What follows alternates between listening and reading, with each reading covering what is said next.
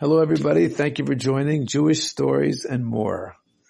Today is a very shiny story about a Jew named Gavriel Nosei Chain. Gavriel was his real name, and Nosei Chain was the name which people called him because he always made such a favorable impression on everyone. Chain means like favor, grace. And the truth is, it's also about his wife, whose name I don't know, but she did something very special, as we'll soon see in this story. Now, Gavriel Nosei Chain had been very, very wealthy for many years, and therefore he would give a lot of tzedokah for many different reasons. He was a chassid of the Alter Rebbe, of the first Chabad Rebbe, Shner Zalman of Liadi. And quite often, the Alter Rebbe would ask him to give money for different projects, such as Pidyon Shvuyim, to release a captive, a Jew that was captive someplace, in jail someplace, or in a dungeon somewhere, and other important projects. And always, Gavriel Nosei Chain would be a generous contributor. But things happened that were negative, and unfortunately, Reb Gavriel lost almost all of his money. He became very poor. But he didn't want to tell anybody, and one day, the Alter Rebbe asked him to be part of a mitzvah project, and it was Pidyon Shvuyim, to collect money that would be used to release a Jew who was in jail, who was in a dungeon someplace under arrest or something like that. So Rabbi Gavriel did not want to tell the Alter Rebbe that he had no money.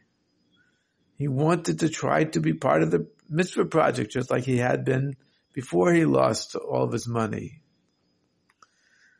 But he was very upset because he didn't know how he would do it. When he went home, his wife asked him, "Why are you so upset?" And he said, the reason, because there was a mitzvah project that the Alter Rebbe asked him to participate in.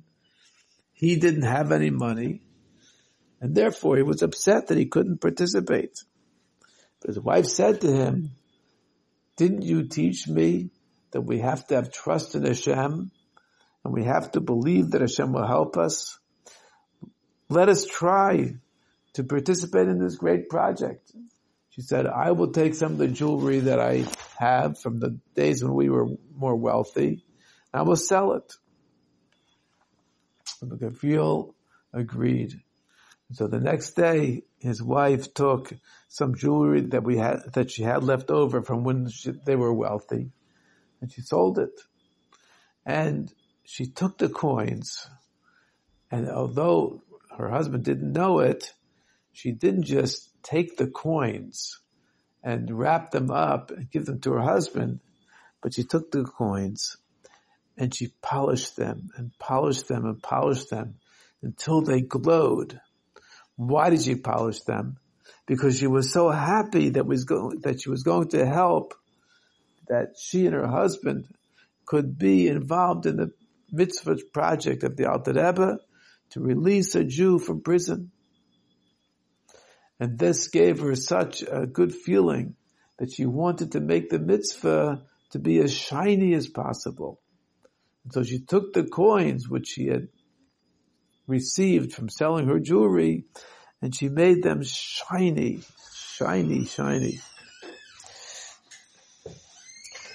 But she didn't tell her husband about it. She just wrapped up the coins, and she said, here are the coins that you can give to the Alter Rebbe.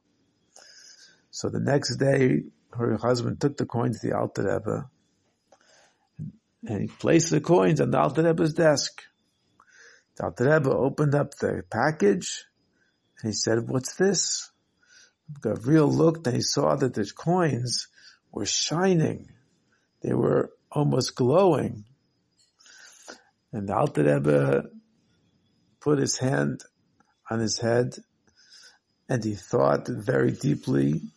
And then he said that when a person does a mitzvah in a very special and beautiful and dedicated way, the mitzvah glows, the mitzvah shines.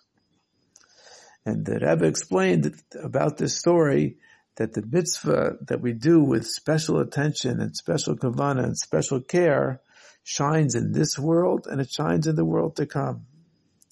And this has a connection to Mashiach as well, because we are doing everything we can to bring Mashiach as quickly as possible by learning more Torah and doing more mitzvahs. But there's different ways to learn Torah and do mitzvahs. We could do it just carelessly, or we can do it with all of our strength and all of our kavanah, and to really try to make it a shining mitzvah. And the more we can do this, the more quickly Mashiach will come. May it happen immediately with your mitzvahs and your learning Torah and ours, all of us together. And even one mitzvah can tip the scale and bring Mashiach, especially if it's a mitzvah that's done with so much love and so much attention.